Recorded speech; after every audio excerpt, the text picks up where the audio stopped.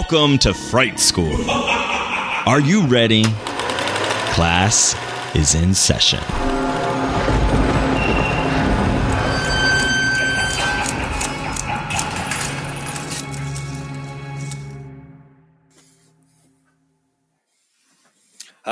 Welcome back to Fright School. Hello, Joe.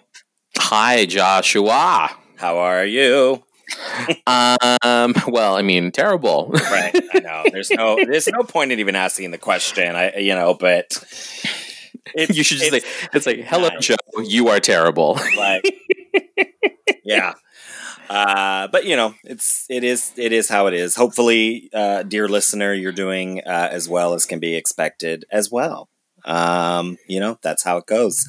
And actually, on that subject, I do want to take a real quick hot second here before we dive in to thank everyone who has bought one of our new T-shirts, either the I Heart Fright School T-shirt, the our different witch shirts, the new Scandinavian Baldwin shirt that we did with Brendan Haley, in collaboration with.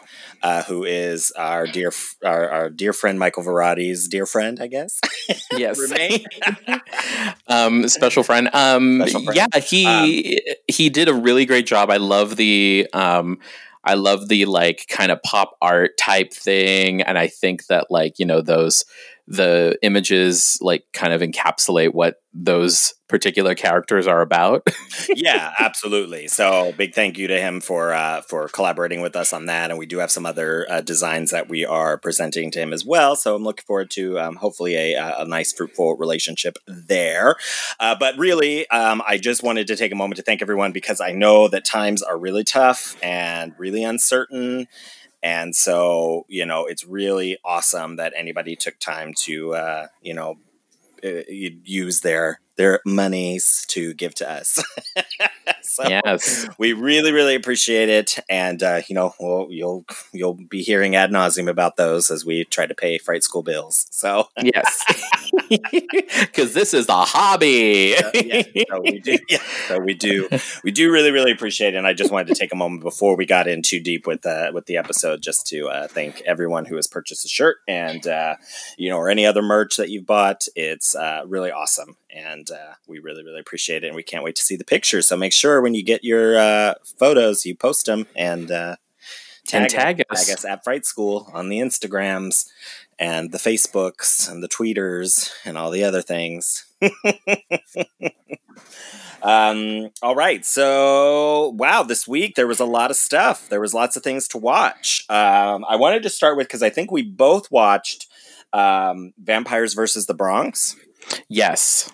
Yeah. What did you think? Not to do a double episode, but yeah. Well, this is not a double episode. Actually, I think that we're gonna. Some friends of mine were gonna do like a Netflix party with it as well, so we might have a whole episode about it soon. Okay. There might be potential for that. Okay. I loved it, and it's probably the first new film, I should say, that I've watched, horror or not, where immediately I was like, I want a sequel. Yeah. So yeah. I hope that this is the beginning of 2 more films. I loved it. I especially love that we have like, I forget which one it is. I forget which one he is. The Tony, the bodega owner. I forget if he's Desus or Mero, but he's one half of Desus and Mero, which is this, awesome talk show hosts, 2 talk show hosts that like are from the Bronx and rep the Bronx heavy. So I did appreciate all of that. But yes, I want a sequel. I want more. I'll probably go back and watch it again before the season's over. Yeah, no, definitely. And I will make sure to include you if we do have that watch party. The plan is to have it, so I'll just keep you in the loop. But point is, Yes, I thought it was super fun. Kind of gave me Lost Boys versus, the Goonies versus, fill in 80s, 90s, early 90s, kid movie. Lots of fun. I think pretty safe for like a family film, spooky Yeah. kids. A nice conversation that you can have about gentrification. Exactly. That's why I don't want to get too deep in because Yes. obviously that will be what our, if we do a full-on episode. Yes. If we do a full-on episode, can we bring in a gentrifier so that way we can just, the whole episode will be them saying "think on your sins." Yeah, why not? If you can find somebody willing to do that, Joe, you go right ahead. I'm also in search. I guess I should put this out there. I'm looking for quote unquote real. I don't like when that kind of gets applied to things because it makes it seem, I don't know, kind of weird. But like, I'm looking for a real witch, like a practitioner of Wicca, witchcraft, whatever, place you're coming from, spiritually, religiously, whatever. I'm wide open. I would like to. So I'm putting it out into the universe that if you're a real witch listening to this show, or a really awesome witch that would like to chat with us, or if you're Rachel True. Yes, I'll take Rachel True. That'd be awesome. Oh my gosh, you brought up Rachel True before I got a chance to. Do you see this, Joe? Your listener can't see. I'm jealous. I'm jealous. I just got this the Craft Rochelle Pop signed by Rachel True. I'm super, super excited. I'm waiting for my, I have one of Firuza Balk coming as well. But Firuza's moving. So, she's delayed her signings. But, Black Girl Magic Incarnate right here, Rochelle. From the Craft, yes, super cool. Rachel True, I actually just ordered. I'm doing a book signing with her. I just ordered her tarot book and memoir collection. Quote unquote 2 days from now, since it's Monday, but Wednesday the 14th. I actually have 2 book signings. It's going to be kind of awesome. I'm having like a full witchy day because Alice Hoffman is also doing a signing and live event for her latest Practical Magic book. So there's Practical Magic, The Rules of Magic, and now Magic Lessons, which goes back to the beginning of the story, back hundreds of years to Maria Owens, and tells like her story. Did you ever see the Practical Magic, Joe? Yes, but I've never read it's a book. I know that. But anyway, so at the beginning, they kind of talk about Maria Owens and how the curse happens. Well, she's finally written that book that explores the whole thing. So Practical Magic is based on a book, for those who don't know, by Alice Hoffman. Your mom or your grandma probably reads her. I only say that because every time I go to a book signing of hers, I am like the only man, and I'm definitely the youngest person in the room. Are they like, did your but did your mom and grandma read this to you? Like, no, I read books. I know, yeah. And I always ask weird questions, but Alice is very kind and very nice, and so I always enjoy chatting with her. But anyway, I'm like way off. The point is that Alice Hoffman has a book signing, and then so does Rachel True. So I'm doing like back to back on Wednesday. It's going to be super fun. So if you're hearing this, get tickets now. They're still available for both events. I think with Book Soup is who's doing Rachel's. Warwick's is doing, here in La Jolla, is doing Alice Hoffman. Which is great. She always comes by Warwick's every time. Yeah. So I've been to several of her events there for Alice. And then Rachel's is through Book Soup. And if you order the book, you can request a signed copy of it. And it wasn't any additional money. So I guess that it's her local indie bookstore, or not indie. I don't know if Book Soup is indie or not. I really don't know. I'm guessing maybe it is. Probably. But the point is that it's Rachel's local bookshop. So she's going to be going by there to sign copies anyways, I guess, on a, scattered basis. So I thought that was cool that they weren't charging for her autograph, because this Funko Pop cost a whole lot. But anyway, so you could do that. And it's sort of, it's her, she's big into tarot. So it's her new book about tarot and memoirs, I guess, from her life. I don't know. I'm excited to read it. She's super cool and super chill. I love watching her Instagram videos. She's so just beyond. Anyway, so yeah, vampires versus the Bronx. because we got so far off track. Oh no, the whole point of that, we already finished that conversation. Sorry, I'm so scattered. The point was we're putting out to the world. We're looking for an awesome radical witch that wants to come on the show and chat about witches with us. Wouldn't that be fun? Mm-hmm. Joe? I mean, besides Joe the witch. Yeah. Which is what our craft episode, the craft episode is actually. It's called Joe the Witch. Yeah. Besides you, Joe, the realest witch I know. Yes. Invite. Listen to my parody album of Trina, the baddest bitch, but it's Joe the realest witch. Exactly. Other than that, I watched the Hulu's Books of Blood film, which I can't really recommend to fans of Clive Barker. If you're wanting to watch it because it's like a new adaptation, it's really not at all. I don't know. I mean, it was like Clive Barker's Books of Blood, but we're not adapting any of the stories in the novels, because it's several collected works that make up, what he considers the Books of Blood. We're not adapting any of those stories. Plus, the Candyman comes from those, so that's already been adapted. We're just kind of using the central conceit of like a fake psychic whose body is inscribed with like the stories of the dead. Like that's like literally the only thing that it has in common, which is like the what do you call that? Like the wraparound story in the book. Mm-hmm. That kind of explains that. Anyways, hopefully I'm not giving too much away. I mean, you can watch it. It was fun, I guess. I mean, I was home sick and I was like, I'm just going to watch it because I knew Jeffrey wasn't too interested. I wanted to kind of check it out and see. I mean, it just kind of was, I don't know, very disappointing when, like, truly, like, some of the stories in the Books of Blood are absolutely incredible. I mean, Clive Barker is just... I've said before on the show, I'm a big fan of his. He writes beautifully. He comes up with some really weird, sick stuff. So I know they're hoping that maybe it will set off us. Like, okay, that's what I thought when they announced it. I thought it was going to be like an anthology series, and that's what I thought too.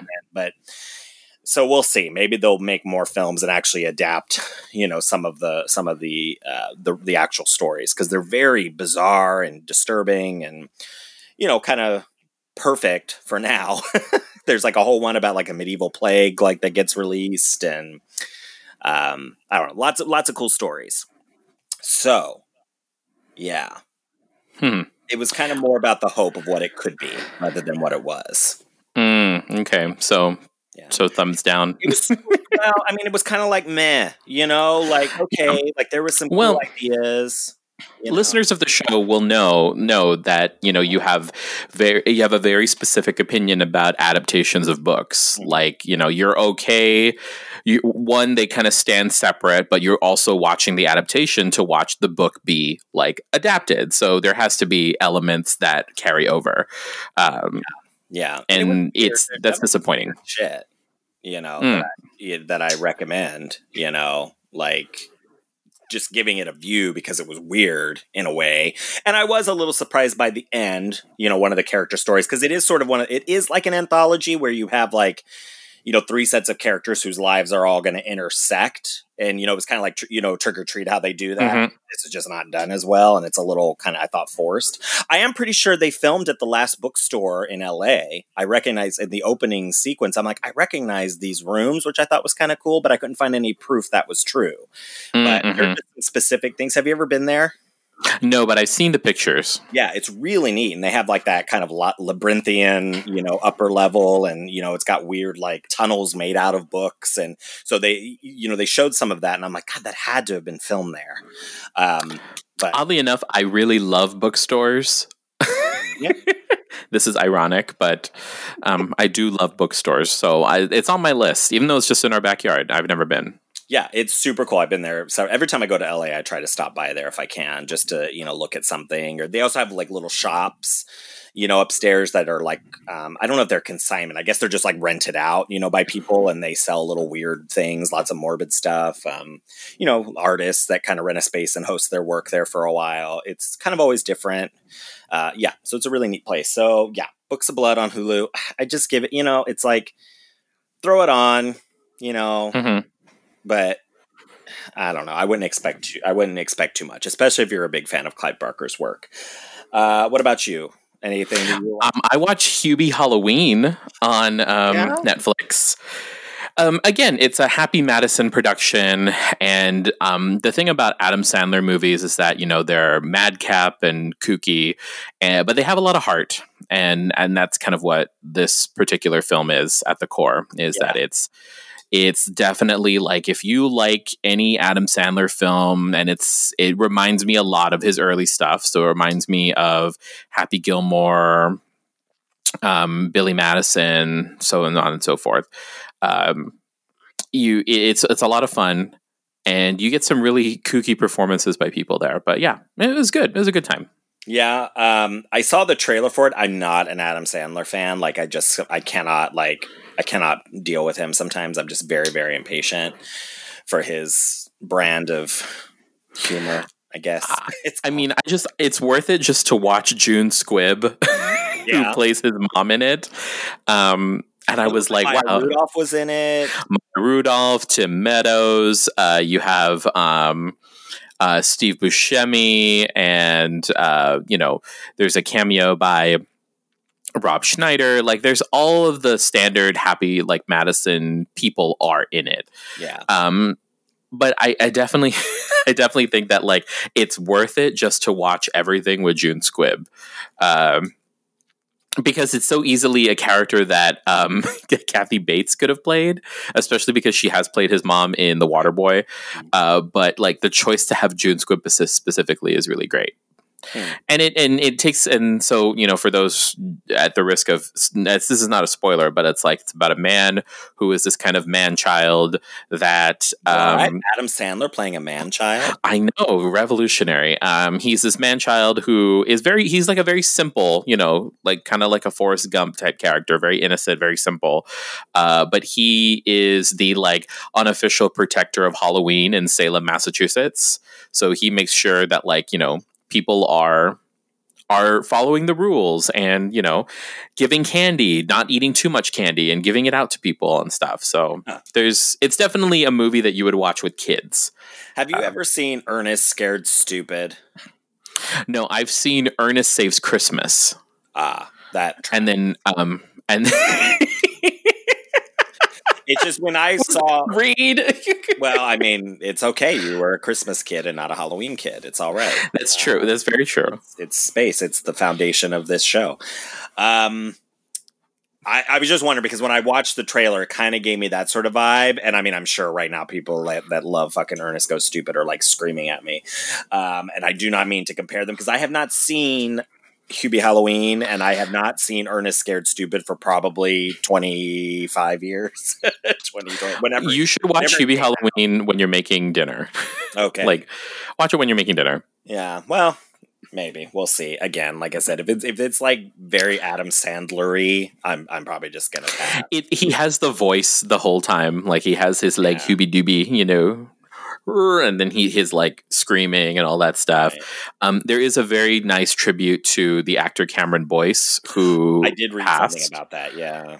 And then this is interesting. It has Noah Schnapp in it, who plays who's Will Byers in Stranger Things. Yeah. He plays his love interest son, played by Julie Bowen.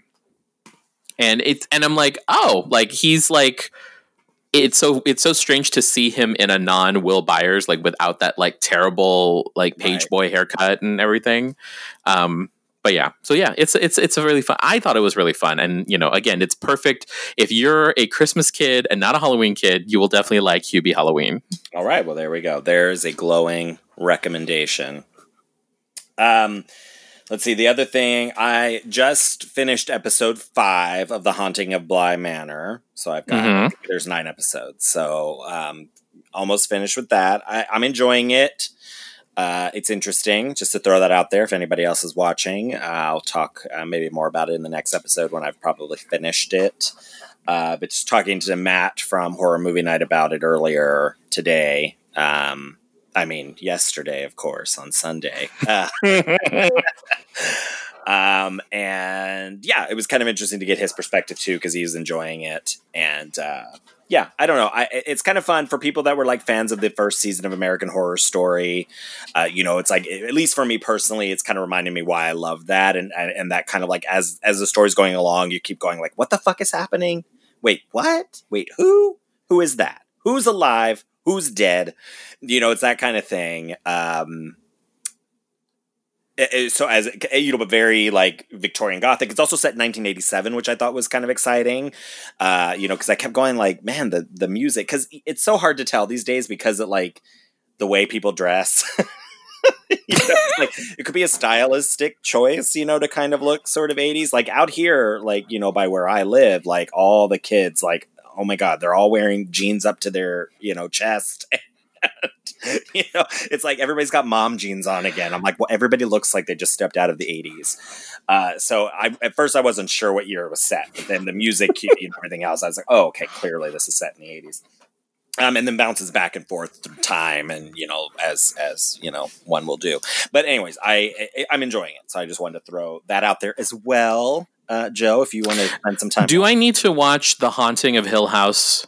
No, in order to understand. Okay, they're separate, right? Yeah, they're separate. There's definitely like stylistic choices that I think are similar between the two. Ghosts in the background, and you're kind of every frame. There's like things to look for, but the stories are entirely, at least so far, unconnected. And like The Haunting of Hill House is based very firmly on what it's based on, and this is based on Turn of the Screw, and kind of has a very, they're not connected. Mm-hmm. So Turn of the Screw. Yeah, it's a novella. It's a book. Yeah. Actually, is it considered a novel or is it a novella? I thought it was shorter. Does it got a cover? Does it got pages? It's a book. That's all you need to know. Novella by Henry James, The Turn of the Screw, from 1898. There you go. So it's being adapted from that into the 80s. But yeah, it's enjoyable, not super fast paced, beautiful sets and gorgeous looking folks doing spooky things. There you go. You're right up your alley. But yeah, other than that, it's, that's been kind of the week, watching stuff. Good times. Very good times. Anything else to add before we... Oh, so I've been, since probably about late April, early May, I have been watching with, I've been in a little movie club, weekly throwback. We call it our Throwback Thursday movie club, with some friends. With Eve, with Miss Eve Parker. Yes. I've seen and posts. And so it's her and her fiance, me and my Jimmykins, and and we it's Halloween is very special to both of us. As people go back and listen to our conversation with Eve Parker, she's like the Joshua before Joshua for me, and we decided that everything, all the weekly picks are going to be for this month are going to be Halloween or horror related. Cool. And so we did hers first, which was Monster Squad. That's right. I saw that you posted about that. Yeah, so I got to relive the fun 80s-ness that is Monster Squad. Very cool. There's actually a poster of Monster Squad in the Haunting of Bly Manor in the boys' room. That's cool. Also clued me in. I was like, wow, he's super... he's relevant. Right. But then I realized that it was, again, set in the 80s. But I thought that was a really nice touch. But anyways, go ahead. So but all that to say, so we watched Monster Squad and it was great and it was fun. All of that to say is that I believe coming out in the next couple of weeks or so is the Monster Squad documentary. Yeah, the Wolfman's Got Nards. Wolfman's Got Nards. Yes. That will be out soon. I'm actually looking forward to watching that. Because obviously our friend Matt from Horror Movie Night, again, shout out, we're just shouting him out twice here, is in it. So he's a big super fan of that. He's the Nards. He's the Nards the Wolfman's got, right? I don't know. I to see you try. I just want to see you try. I'll ask him. Anyway, point is, yes, that will be out. That's very exciting. We just unfriended both of us. Yes. Oh, I'll know when I know when he listens because I'll get a text message. But yeah, I guess if no, never mind. I'm just gonna not say anything. Sorry. I like to think of myself as like lawful good on in real life, but I feel like sometimes when I get on the podcast, I'm like chaotic, get a little chaotic. Anyways, yes, so recommend that as well. I'm sure for viewing, and Monster Squad again is held in the hearts of people in the same way like the Goonies and things like that are. So I'm sure it'll be a fun watch. Yeah. Alrighty. Well, again, thanks for picking up teas, dear listener. We appreciate it. Again, check the comment section if you have yet to get your I Heart Fright School merch. You need it. You got to have it. You want it. I'm just doing some hypnosis there, I guess. What's it called? Like, I don't know what I'm trying to subliminal say. Messaging. Subliminal messaging, exactly. It's so subliminal. You want our merchandise? Click the TeePublic link. Well, I mean, also you don't. If you like, oh, I don't want a T-shirt. Well, maybe you want a tank top. That's available there. Maybe you want a sticker. Maybe you want a giant wall hanging tapestry of three male members of the Skarsgård family. I mean, who doesn't? Right. So. Yeah, absolutely. There are lots of choices. That's why I do enjoy TeePublic, because it allows you, dear listener, to choose the merch that you would like our stuff slapped on. Choose your own capitalist adventure. Exactly. And we get to, keep this going by paying our various fees and fines. No fines, but well, so yeah. So if if for the last 2 years when we've been saying put money in our tip jar and you've never put money in the tip jar because it's like, what am I going to get for it? Well, now you're going to get like a cool T-shirt or like, a coffee mug that has I Heart Fright School on it. Or maybe you want like Joshua's Dark Witches on a button. Yeah, I dig it. I love it. And you'll love it too when you buy it and wear it. All right, Joe, that is enough of this nonsense. We will be right back to discuss horns. Meanwhile, in New Jersey...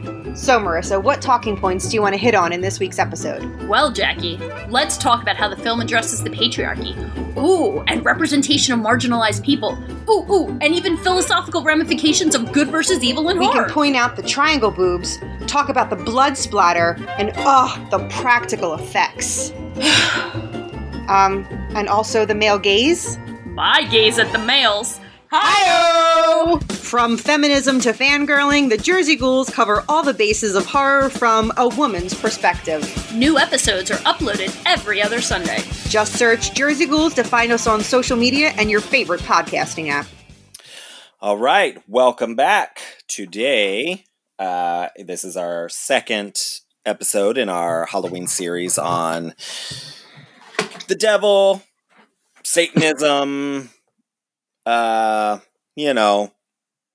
Lord of Darkness, the Prince of Lies, all of those things, as depicted in Christianity and in American horror to, there we go. It's, it's broad. Is the point. This is a loose theme, as evidenced by today's film. This is a loose theme. Yes. But today we're discussing Horns, 2013, which, directed by Alexander Aja, who did High Tension, one of the films that we've had in the past. I wonder if Baxter edited this. Edited by Baxter. Was it edited by Baxter? Yeah. Oh, well, that explains a lot. Yeah, they're friends, apparently. So we've got Daniel Radcliffe, Danny Ratty. Danny. We like to think of him. Our little Danny Ratty. And we got Juno Temple, Joe Anderson, all kinds of folks here. In a film about a man who grows some horns after possibly murdering his girlfriend, and then goes on a quest to find out what really happened. based on the book by Joe Hill, which I love. I really enjoy the book. Do you have it? Is it behind you? Yeah, well, it's right here, actually, because I have some things I want to read from it. So I have my first edition hardback signed copy right here. And I enjoy Joe Hill's work. Shut up, Scott from Horror Movie Night. I don't care what you have to say.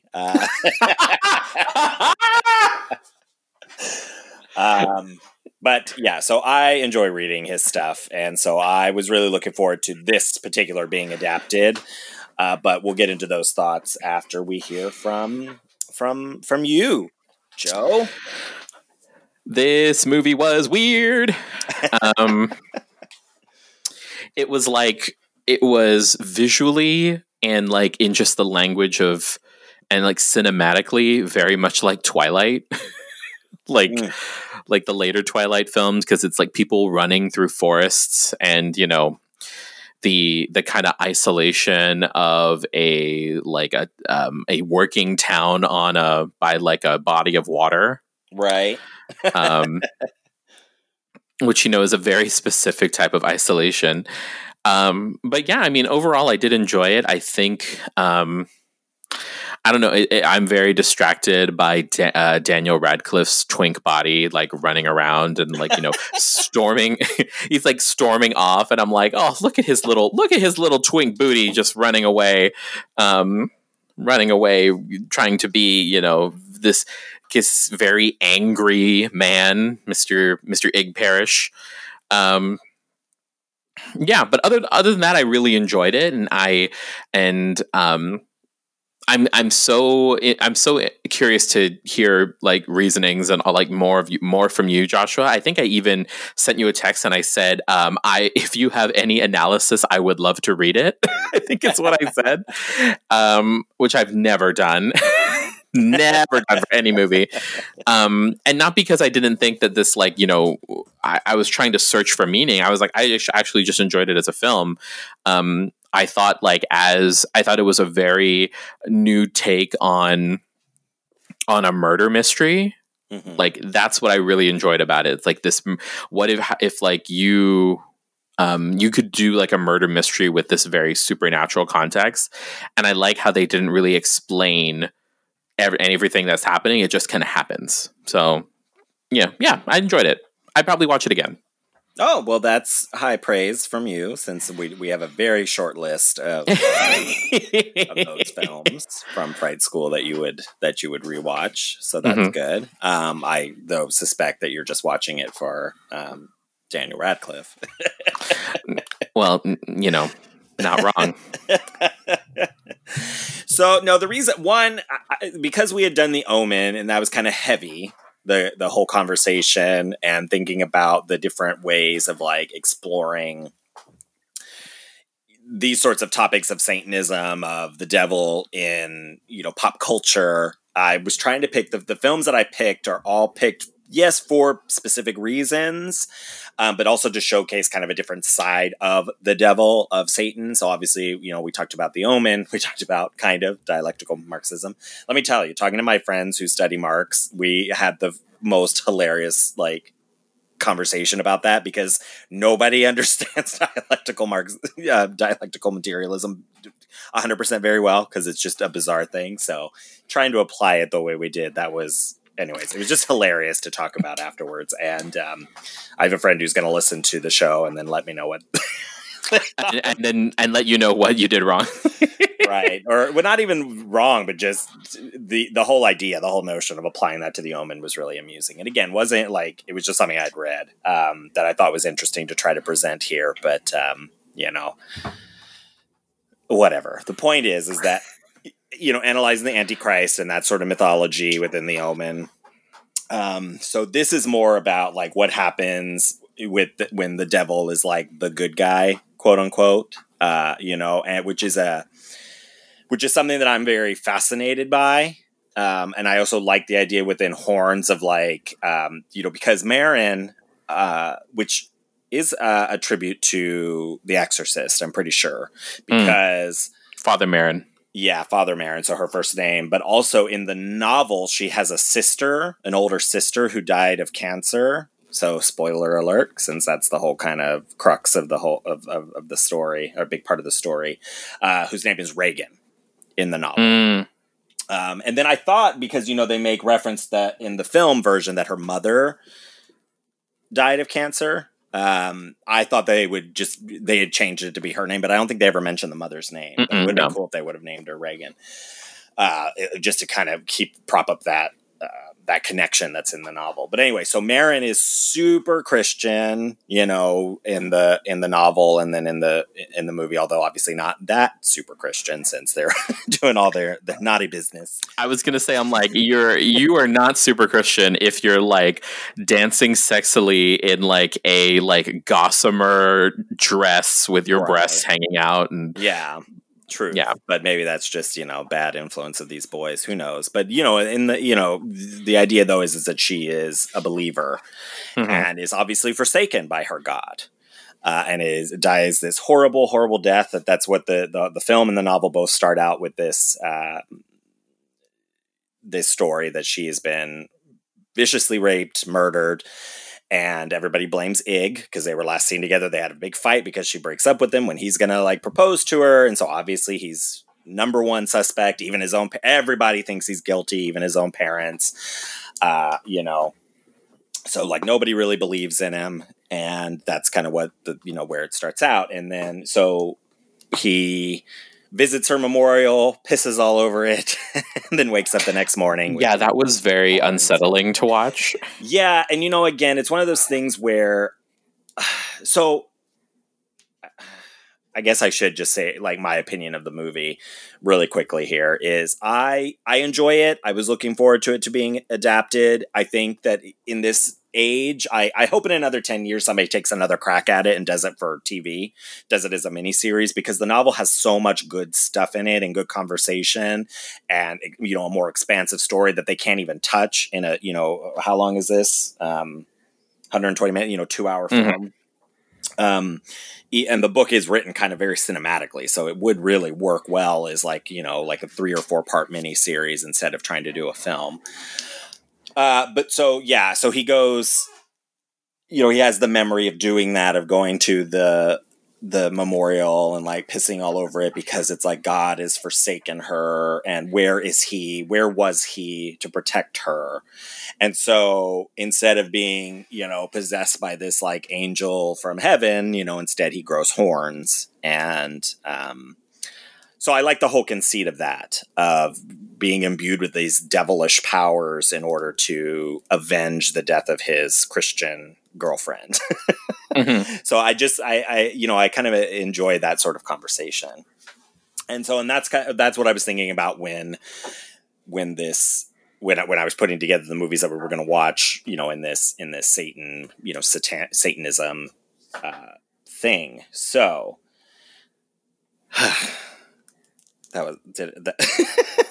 let's just say a whole lot of word salad there. So the point is that, so the devil, Satan as a good guy. And that's why when I read this book, there are these passages, there's this sermon, and I've mentioned it, I think, on the show before, but now obviously we have the context of watching the film. And it's kind of a little bit in there at the end, in the middle of the movie where all the serpents come and he becomes more fully aware of the power that he has with the horns, but that God holds humans to a very high standard, one that he is well aware of that we cannot live up to. And Satan, on the other hand, fought for free will and, stood up against God and accepts us as we are. And I think that whole concept is really fascinating, which is why I like this film. And I like this idea of I guess it's also kind of plays out in that Lucifer show, which I don't watch. And I also just don't like the idea of like the devil working with the LAPD. I just think that concept is kind of weird, but the idea of like, Satan helping to avenge the death of this, girl, even though it's not really explicit, it's just, he's growing horns and there are things that are, I mean, when you read between the lines, it's very like, okay, we're meant to believe that these are powers that like are demonic or, satanic in nature. But it's interesting because, I mean, even he's getting... He himself, Ig, is being vilified by the entire community. No one believes that he is innocent.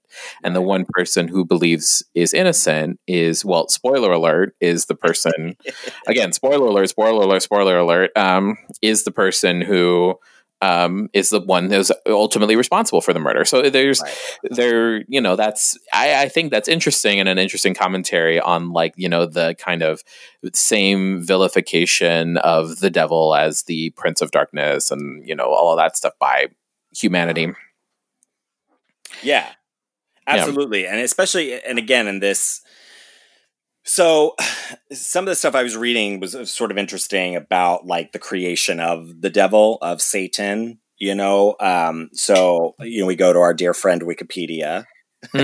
So to kind of separate out and kind of have this conversation about where we even get the idea of the devil, in the original Hebrew, Satan is, the word is a noun, to mean accuser or adversary. And it's used kind of throughout, like, just to, describe anybody who stands in the way of, good, or just in the way, who's just adversarial. And, it's been through sort of years. There's some really good, and I'm going to share a link to this article in the notes about sort of like the history of the creation of the Satan rather than a Satan, kind of the same way where we talked about, like, the Antichrist in the Bible. Like, there's Nero, but then there's also just anybody who is against Christ, is considered an Antichrist. And so there can be many, many, many of them. And so in the same way, there can be many Satans in biblical context. So it's like, so there's this paper, a historical account of the conceptual evolution of Satan in the Abrahamic, I guess, would you say Abrahamic tradition, yeah, belief traditions. And it's examining that, and so I think it's fascinating. Again, because of our last conversation about, like, dialectics. So throughout history, we've developed this idea of Satan, and and attributed, like, Lucifer, the morning star, this fallen angel who left heaven because he didn't want to serve and was cast into the pit, and now kind of is, ruling hell. That's kind of been built because, the earlier traditions didn't believe in hell, or didn't believe in, this evil character. Quite frankly, humans don't really need the help, and neither does God. That the idea is that God, if God is omnipotent and all powerful, then God is good and God is also evil. But then throughout history, that doesn't really work when you're trying to control people and manipulate them into believing in your faith. So throughout time, we created this need to have both. There, if God exists and is all good, there has to be this other entity that's all evil, and that we can blame all of our problems on, we can scapegoat. And that is sort of what is at the basis of Horns, is that the devil is this scapegoat, the devil and woman, and that God fears Satan and his followers because, God wants free will, or God does not want free will. God wants us to obey explicitly. But Satan and woman have teamed up. Woman has the power to create life, so that is in defiance. Again, this is within context of the novel, and I'll read a little bit from it because I do think it kind of applies somewhat to the themes of the film. And again, and that also ties into, like, witchcraft and, why we, the sort of the vilification of women, and tying them to Satan and tying them to these sort of dark powers, but that God is afraid of them, and now over time has become indifferent to us kind of completely, whereas Satan still loves us and wants us to believe in ourselves. So I was trying to look here.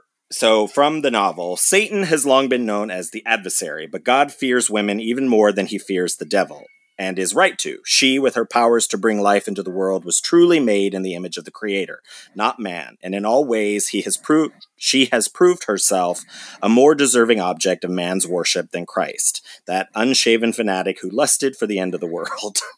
I love the way that he writes things. So God saves, but not now and not here. His salvation is on layaway, like all grifters. He asks you to pay now and take it on faith that you will receive later, whereas women offer a different sort of salvation, more immediate and more fulfilling. This kind of gets tied into, the death of Marin and, all, like, again, you should read the book because it's very interesting, kind of how it's more expansive. The devil and woman have been allies against God from the beginning, ever since Satan came to the first man in the form of a snake and whispered to Adam that true happiness was not to be found in prayer, but in Eve's, and then a very explicit word for vagina. Does it rhyme with wussy? No, it's a different one. Oh, okay. That I don't want to say here. I don't want to read here. Okay. And then kind of jumps a little bit here. And where does this leave God? God loves man, we are told, but love must be proved by facts, not reasons. If you were in a boat and did not save a drowning man, you would burn in hell for certain. Yet God, in his wisdom, feels no need to use his power to save anyone from a single moment of suffering. And in spite of his inaction, he is celebrated and revered. Show me the moral logic in it. You can't. There is none.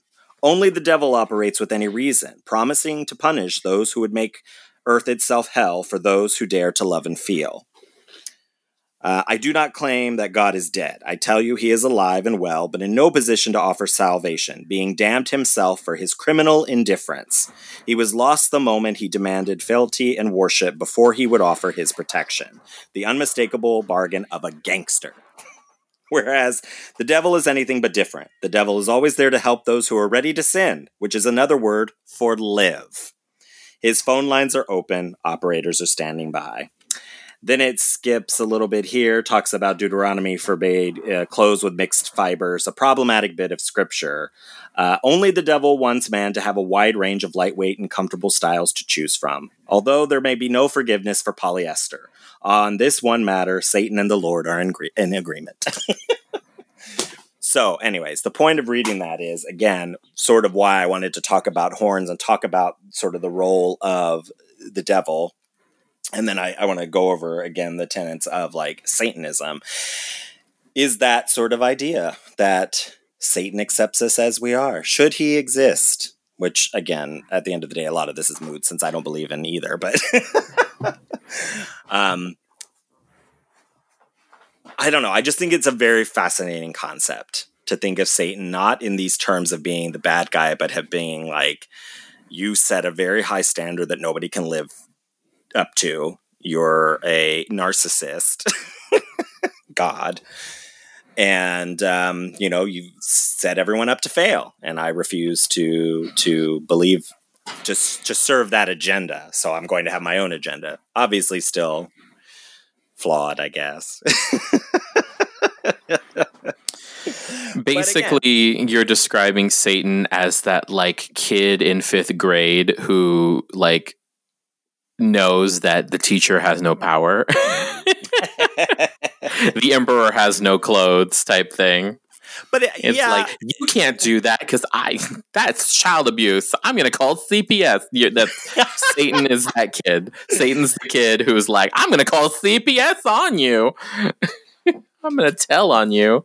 Yeah, I mean, why not? I think I think it's a very interesting, idea to explore. When we think about human suffering, when we think about, religion and how much of a role it has played across the ages, when you think about how much, we can look at like the satanic panic of the 80s, and we will study that a little bit further on in this series. And all the accused bloodshed from Satanists and, that they're going around and murdering children and doing all these terrible things, which not to say that they aren't, but I think the bloodshed across history, the oceans of blood that have been shed in Christ's name. Yeah. Isn't today Columbus Day? Today is speaking of that, we don't celebrate it here. Fuck Columbus. Yeah, but, today is Indigenous Peoples Day, right? But white supremacists are still going to celebrate Columbus, and you think about the millions and millions of lives that were lost and tortured and brutalized in Christ's name and manifest destiny and all these other things. I just don't know if it holds a candle to what Satanists are accused of. And how many people that claim they love me would see me tortured to death or tortured psychologically to fix and cure me in the name of their God. I don't know. It's, again, and I guess, quote unquote, real Christians would say, well, they're not real Christians, and that we love everybody and everybody's accepted and blah, blah, blah, and all those sorts of things that, we can go into about what Jesus did or didn't say in the Bible and, how things get translated or changed. And again, and that's sort of what that paper I was talking about with Satan is that, maybe there never really was such a figure. The serpent that tempts Eve is not explicitly given that in Genesis, is not like the devil, just art and human, throughout the ages we have kind of formed Satan in the images we needed as much as we have God. Yeah. But I like the idea of like Satan getting a bad rap.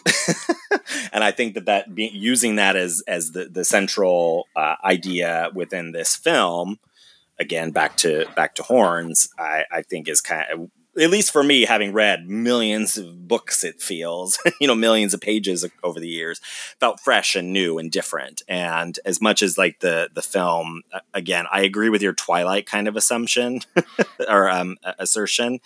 I did not think about that when I was watching it. But it's very much, because it's also like, it's Daniel Radcliffe who has like, is coming off of Harry Potter. And it's very much still, is very much still like a representative of a franchise. Yeah, exactly. So the film standing alone on its own. Yeah, I don't again think it's like great. It's certainly not like a fantastic adaptation, but it's pretty good. There are a lot, like I was rereading some of the chapters this morning and yesterday, and I was like, oh wow, yeah, they did pull that right from the book. Like there are some nice things that are definitely pulled. They, you make changes because, you got hundreds of pages to explore in a book and only, 120 minutes to fill, which, they're obviously going to make changes and make, adaptations to thin out the story, which is it's unfortunate in some ways because there's a lot of cool stuff to explore, especially with Lee, because, they kind of make him, he's obviously psychotic because he's, murdering this girl, and it's that, white male rage of like the friend zone. That very incel, like, which is fucked up and of course relevant and, works within the context of the film, that he's just so angry that she rejects him. But in the novel, it's like, he's really fucked up in other ways. I mean, one, the cherry bomb, like, blows, it like messes with his face. He's like his eye, he can't see. And then he like falls off and like injures his head. And that like makes him like a real psychopath. He like tortures his mother, who's like dependent on him, when everybody thinks that he's like taking good care of her. There's all these other things that they can explore, in the book about how truly fucked up Lee is, which kind of leads to, kind of gives a bigger backstory than just the friend zone thing, which again is perfectly relevant, and plenty of real life murders have happened in that, using that same context. Again, I would argue that, like white supremacy, that sort of misogyny is a mental illness, that sort of violent misogyny, but one that is echoed by culture and okayed by culture in a lot of ways. It's ratified by the way those crimes are punished, if at all, to some extent. Not murder, but, just rape and sexual violence.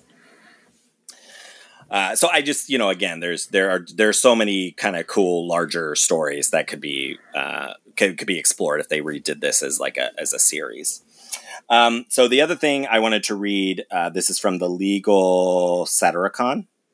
There was a church, Knoxville, Tennessee. You've probably seen this. Satan was the first to demand equal rights.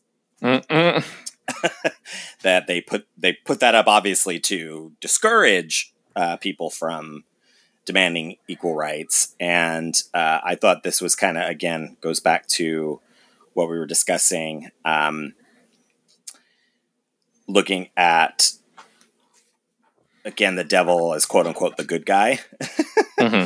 So, and that's what this is called. Satan was the first to demand equal rights. He's always been the good guy.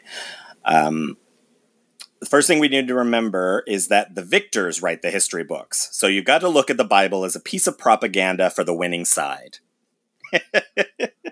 Of course, the book that God wrote is going to make him the protagonist. But even in his own complete control of the message, isn't enough to cover up his defects. Sort of like North Korean propaganda. It might control the message, but it still doesn't make Kim Jong-un look good.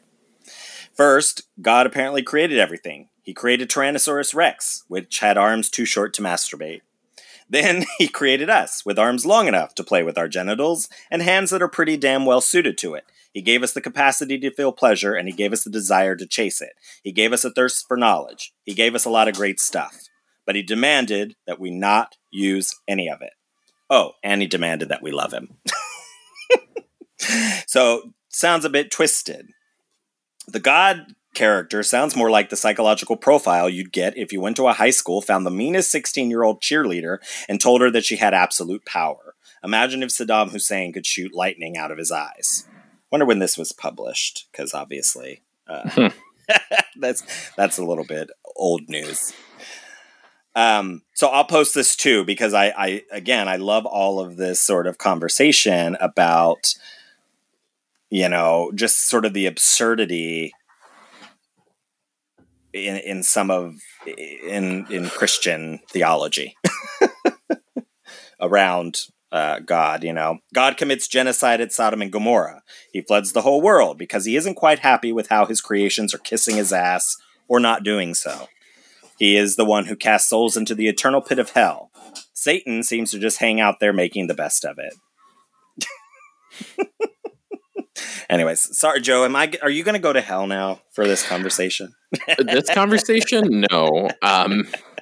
Other conversations I've had, perhaps. Actions, definitely. But, Is that aunt of yours going to send you messages? If she hasn't already. Anywho. I'll share that article too, because I think it's funny. I like anything that kind of plays with this mythology and these stories of Satan. So, were you surprised at the ending? No, I kind of called it. Yeah. Well, I mean, because it was very like, okay, I see where this is going, because if he's the only person who is at first he's the only person not affected. And I was like, why would he have the necklace when the necklace, it was very kind of obvious. Yeah. The stuff with the brother was very interesting. Like, that was what I was more surprised about. I did kind of figure that the brother would have some sort of twisted surprise of his own. And it's just, he's just dealing with a drug problem. That's basically what we have with him. The stuff with the parents was very difficult to watch when they're confessing to him, just to go. And I was trying to decide, and I don't know if maybe it's more clear in the novel, but I was trying to decide if what they were saying was truly how they felt, or if it was just if it was just heightened like basic feelings, you know what I mean? Like, if it was just, I wish we weren't going through this, and then that just gets turned up by his power of no, I really wish you weren't bored, just go away. The stuff with the mother was very difficult to hear. Yeah. No, I think absolutely it is meant to be their deepest, darkest truths. Mm-hmm. That's what the horns are bringing out, that people are confessing their darkest deeds. Mm-hmm. And had the event not happened, maybe his mother wouldn't feel that way. She was, it was because of the death of this girl, and now she has to walk through. I think we talked a little bit about this in the past with ideas like what's that film with Tilda Swinton? We need to talk about Kevin. Mhm. You know, like, what do you do when you're the parent of a child accused of something so horrific? And what if it is true? You know, with like Columbine, like how do the mothers especially you walk through the world when we vilify and blame? You know, so much is put on women, so much work is put on women, and especially mothers to live up to some sort of insane standard, as if we are holy creations of our mother's influence, when that's just, no child. As soon as your kid leaves your house, they're inundated with influences, and society encourages rebellion against your parents and a rejection of their philosophies or their rules or whatever. So I don't know, if it hadn't happened, would she feel that way? Maybe not, because I don't think it's necessary that she hates her son or has always believed that. I just think she now has to bear the burden of. Yeah. She doesn't know how, at the risk of making a pun, she doesn't know how to love him. Right. Exactly. And then the stuff with the dad about, like, she was my favorite thing about you. Like, that's difficult. And again, like, they made her out to be this very divine figure. Like, it was, she pervaded all of their imaginations about who and what she was, and the fact, and again, they're very jealous because, she only had eyes for him. Mm-hmm. Again, not unlike the kind of story that we're told about Lucifer Morningstar, which is that he was the favored among all the angels. Yeah. And so when he falls hard, because they already were looking for a reason.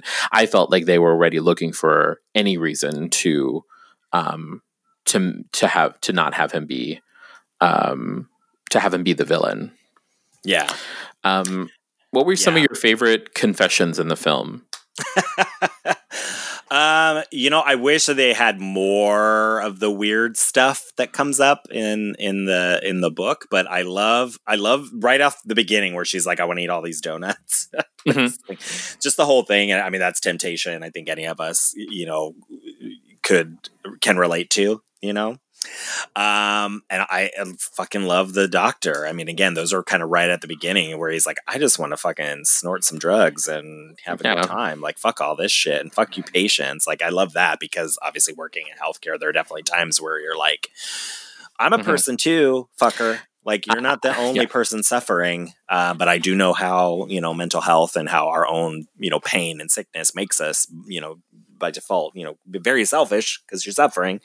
And that's fine. That's okay. I thought about you when you want to scream. When that receptionist like, yells at the woman for her child. I thought about you. Yeah, that is also very entertaining. I've never felt like really violent, towards a child, but I've definitely wanted to say something before, like, shut that fucking thing up.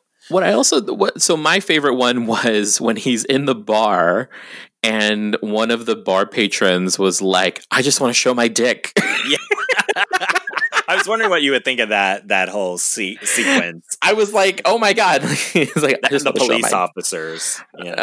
Police officer. Oh God, the police officers was, I was like thinking about you naked too. It's like, yeah, I'm probably going to jerk off to that later. I'm like, yeah. And it like, it was funny, but then it was like really sad because I'm like, oh, because we live. And then this movie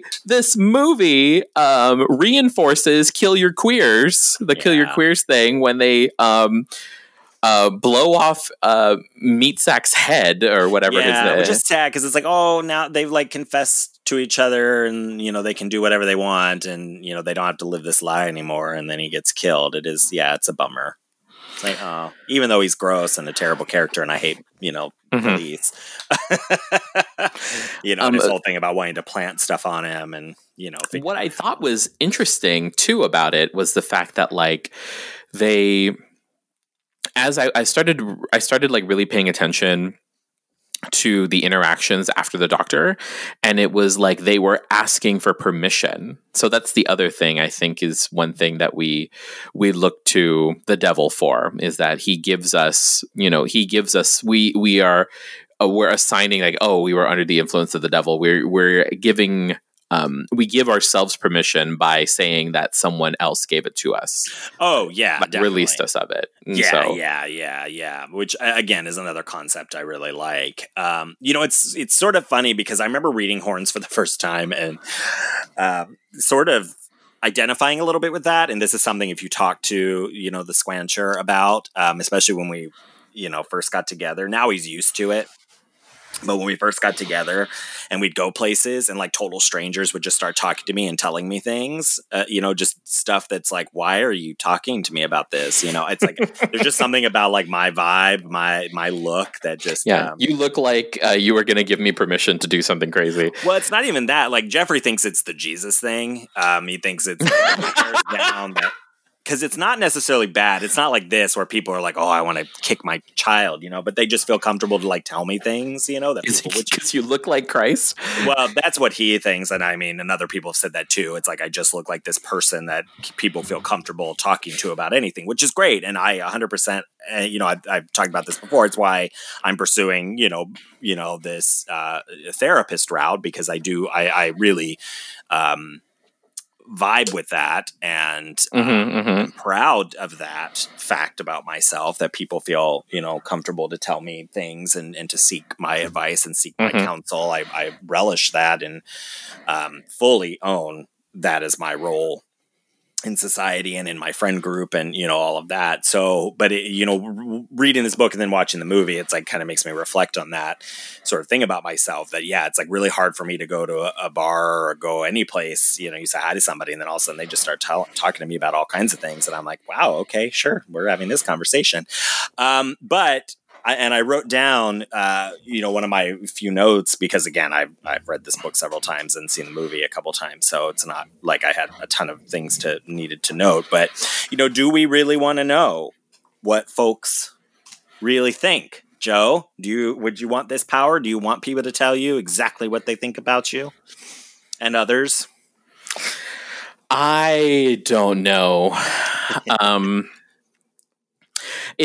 So it always kind of surprises me when people tell me that they think about me in certain ways, or they've had conversations about me or whatever, because I don't know, and I don't know how I came to be this way, but I kind of move through the world without really thinking that people are talking about me in that way. Mm-hmm. And it's been actually, I started to lean into it like maybe, 7-10 years ago. Yeah. Because it's like, I really don't need to know what other people think about me. Like I'm not someone who like business. Exactly. I don't want to read other people's like emails like about me, or like leave a tape recorder in a room and listen to see if people talk about me when I leave. Like I don't need to know that. And I think it's more of just kind of like, a protection thing, but I don't want to know that, but I do want to know their secrets. Like, so that's the thing, is that like I liked people being very forthright and honest about what it is that's on their minds, but that's what made one of the more disturbing parts of the film, besides the sexual violence, was Ig with his parents when he gets the horns, and having those these people who in the beginning were very supportive. And like looking back on it, I should have seen it coming, because they were just like super duper supportive and like, in outwardly publicly. To some extent, because they're saying like, that we love you no matter what, because they do believe, it's very clear that they think he's guilty.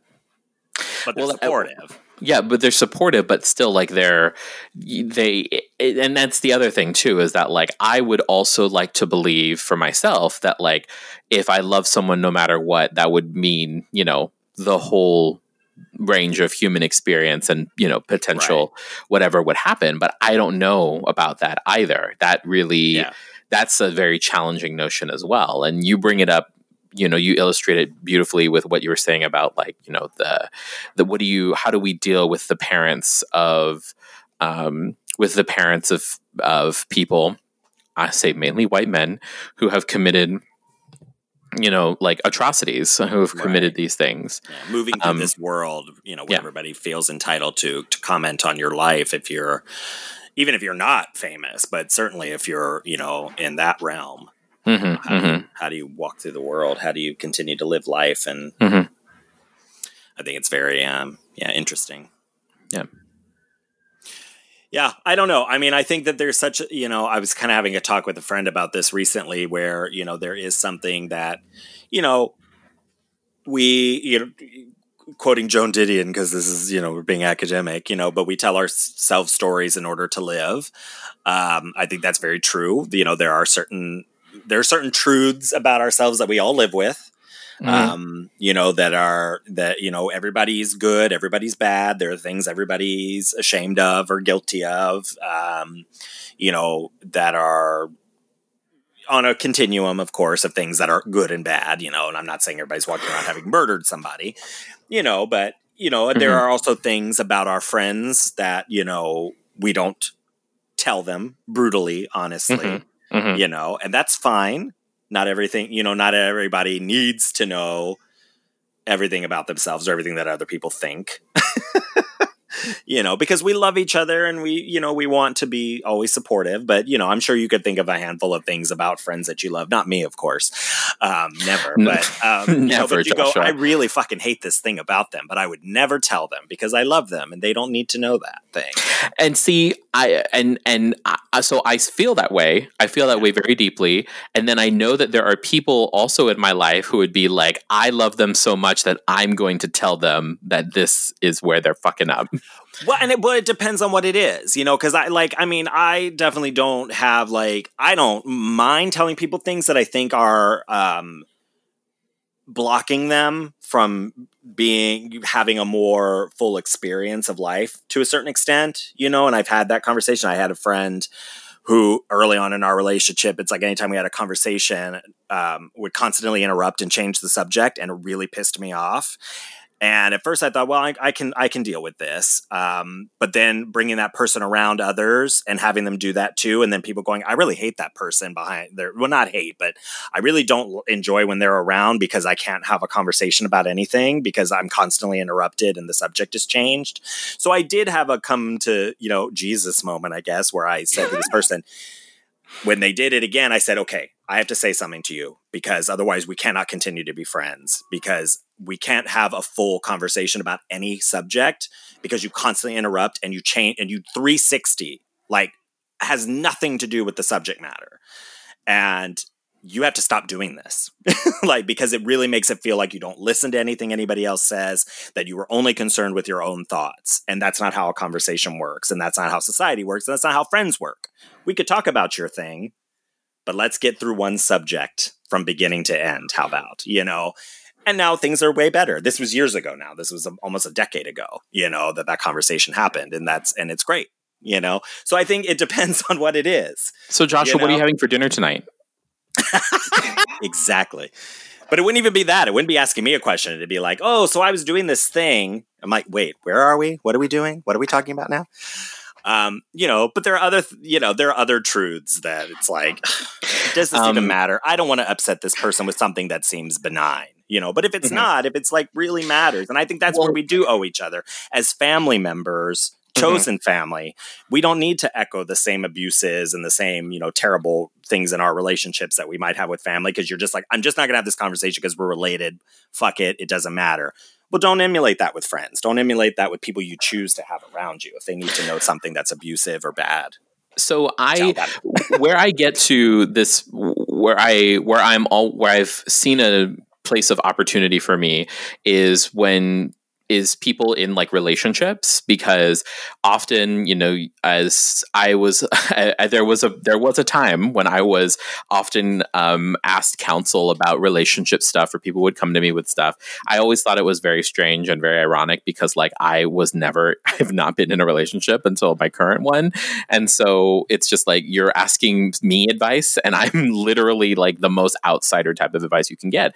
But what I started you know, as you get older, as, you know, life becomes more complex in such circumstances and people reveal their complexities, you find that, like, you know, I find that, like, as people start to like end relationships that they've been in for a long time, and it's like, oh yeah, like I kind of, you know, I don't know if it's helpful if I say, oh yeah, I always kind of thought that, but like I never thought to tell you, like, oh yeah, I always kind of thought that they were a little distant, or they were this, or, you know, that was very off-putting.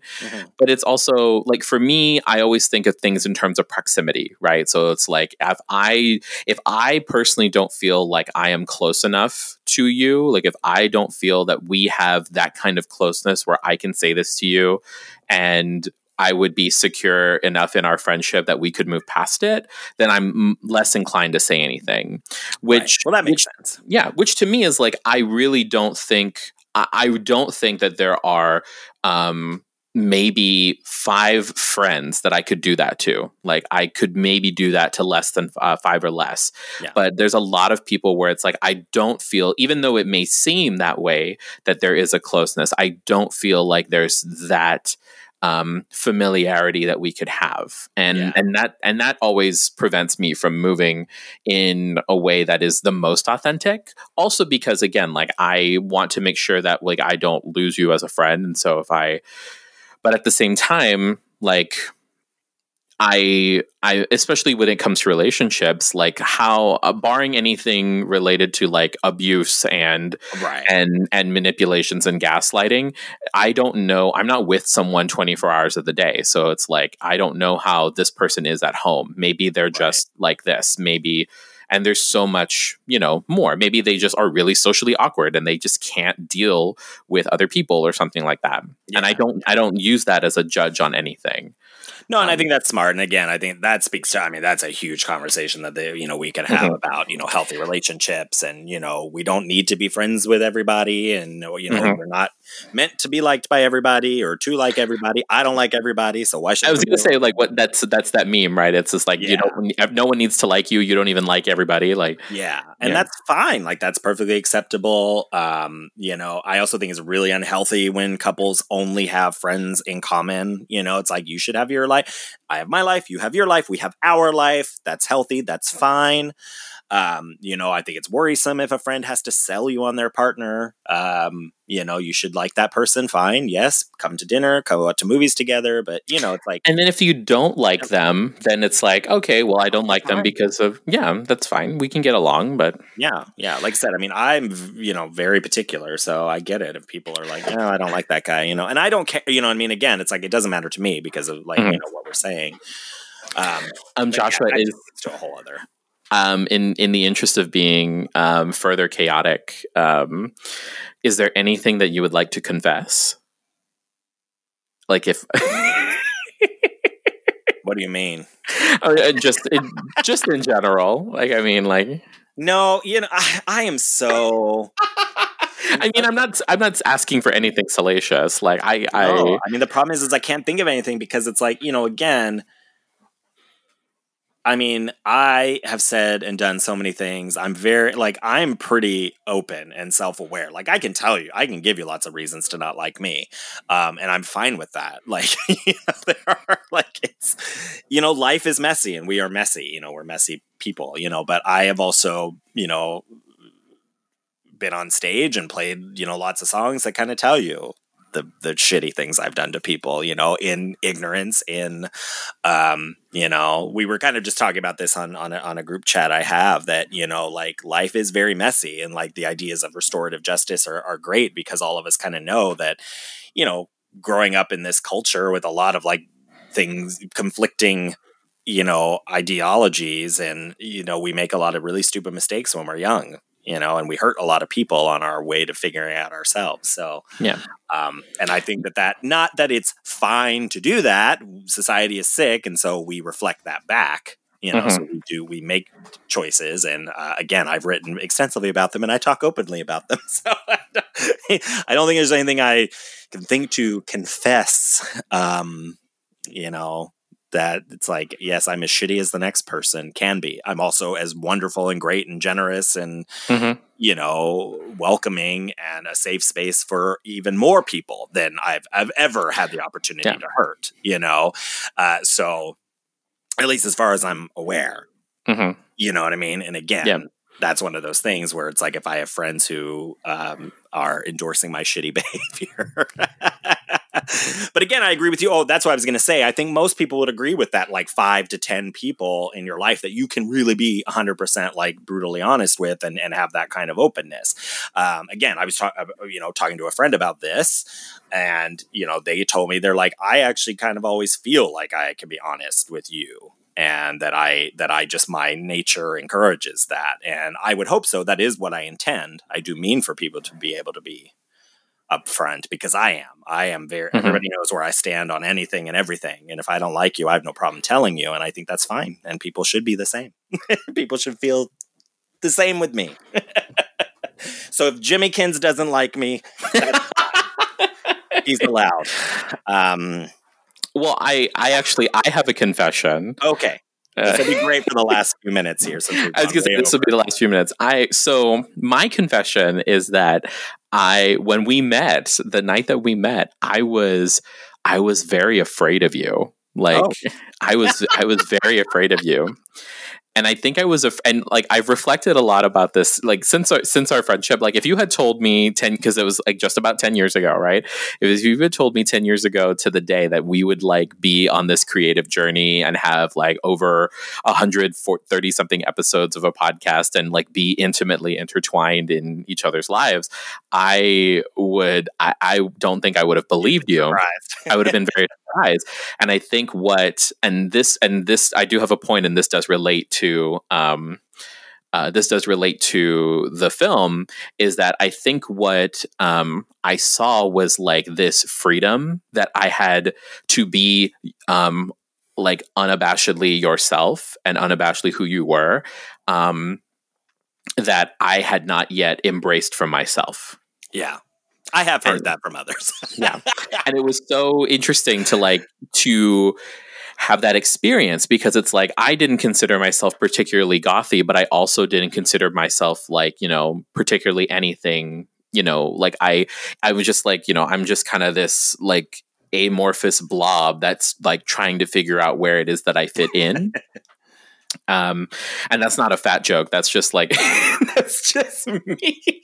But like, you know, I found it very interesting. Like the night we met and some of the early conversations that we had like stick out in my mind very clearly, because I remember thinking like, oh my gosh, like this is someone who is very clear in very specific ways about different things. And I feel like I'm starting to get to that point where it's like I'm so very grateful that we have continued to remain in contact, and because I don't think I would be the person that I am today without knowing you. You know? Oh, well, that is super sweet, Joe, and I am very... Must have been cold there in my shed. Hey, I would not have made that reference, but it is my personal philosophy to live my life in such a way that hopefully others do feel courageous enough to do so. Because I don't believe in an afterlife. I think this is all you get. So fucking live it. Don't be bothered by what other people think about you. That isn't really your business. Also, remember that anybody who talks shit to you about others will talk about you to those people, and we'll talk shit about you to others. That is, I think, good advice. That's why I really try not to talk shit. Like, if I say something about you, I will tell you to your face. I do really try to live that. I do, because it's just safer. If somebody wants to walk out of your life, let them. Especially if it's because they don't like who you're being, that's fine. And that's great for them. If you're a shitty person, they should leave you. But if you're great and they're not, and they want to leave you, hey, fine, let them go. I think it's Joshua's rules for living. Right, yes, I'm going to make inspirational motto posters. But no, really, I think I appreciate you sharing that with me, and I think that is wonderful, really. I mean, and that if I do that for just you in life, then awesome. If I do that for many people, even better. I am unapologetically myself, and I think everybody should be. We have to be. to survive and to live as freely as possible, and that comes from Satan. So, hail Satan. We have been given that permission by Lucifer. So, at least according to these myths we've been reading today. Yes. So, all right. Well, oh my gosh, I really thought this was going to be like a quick 30-minute episode because no way. To explore here. But yeah, so hail Satan, buy our t-shirts. Joe, I love you. I love you too, Joshua. Have a good night, dear listener.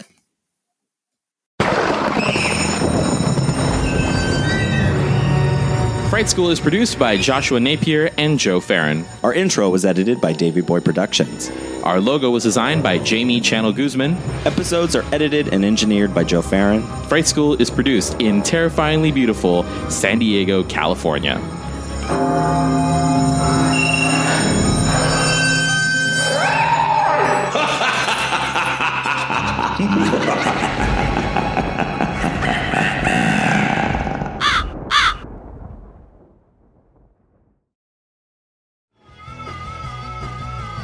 You're listening to the Geekscape Network.